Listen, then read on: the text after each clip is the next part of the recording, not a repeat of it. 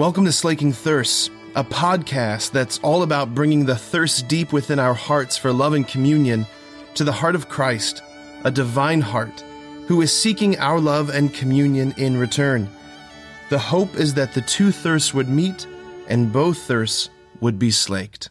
In the gospel, Jesus gives us some very punchy teaching elements, and I've preached on a lot of those things before, so I want to turn our attention to that first reading that we have from the book of Kings, this amazing reading that has, honestly, so much spiritual fruit packed into it. So I want to squeeze it. I want to get the juice out of that fruit. So what do we got going on in this first reading? You got the Assyrian king, Sennacherib, who's threatening and he's taunting Hezekiah. He's threatening the king of Israel, and he's essentially saying to him in this letter, prepare to die.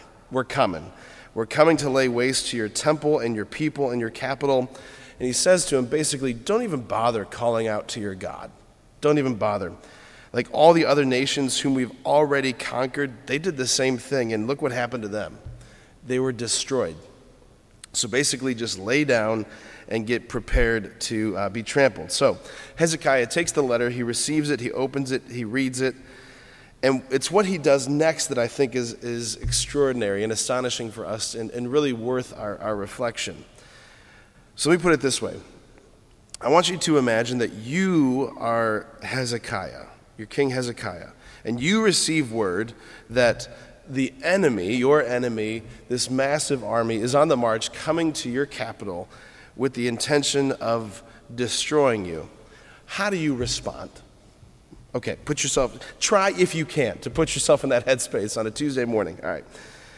If it were me, let me tell you what I would do. I would probably summon my war council, right? Because I would for sure have a war council, all right? My generals, my commanders of the armies, I would set to work building up my defenses, supplying our storehouses, getting ready for siege, sending out riders to my allies, right? I would immediately be preparing for battle. Okay, what does Hezekiah do? All right. He goes to the temple, he goes to the Lord, and he lays the letter down in front of the Lord's presence and relinquishes total control over the situation.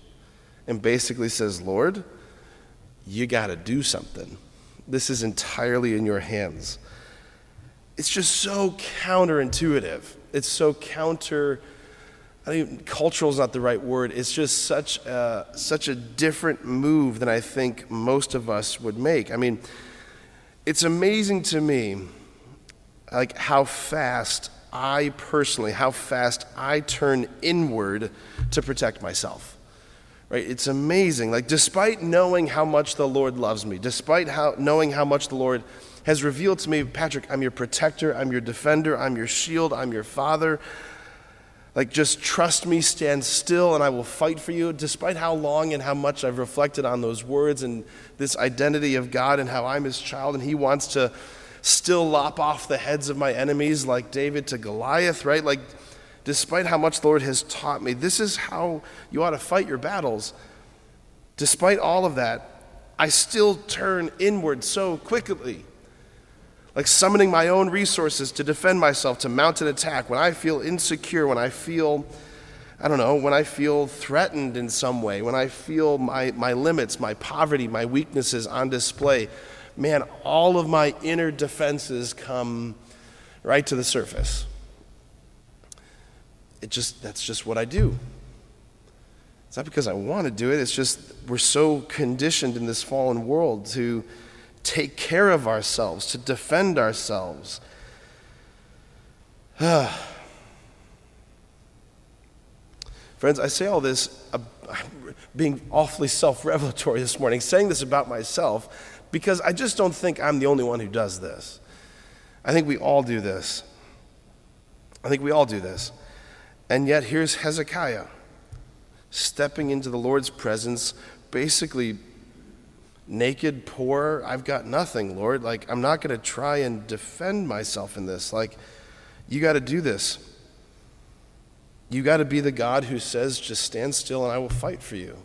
Come to me, I'll protect you. I just want to invite us to take Hezekiah's lead today, as hard as it is, as hard as that is, to not hide in self-sufficiency and self-protection. That's what Pope Benedict, he identified as the result of original sin is this. It came about because of this prideful presumption of self-sufficiency and self-protection. And we've just inherited this.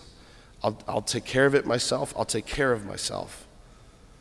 Instead, this Hezekiah turn that says, I will let you take care of me, and I'll let you take care of it. We need a little bit more of that. Amen.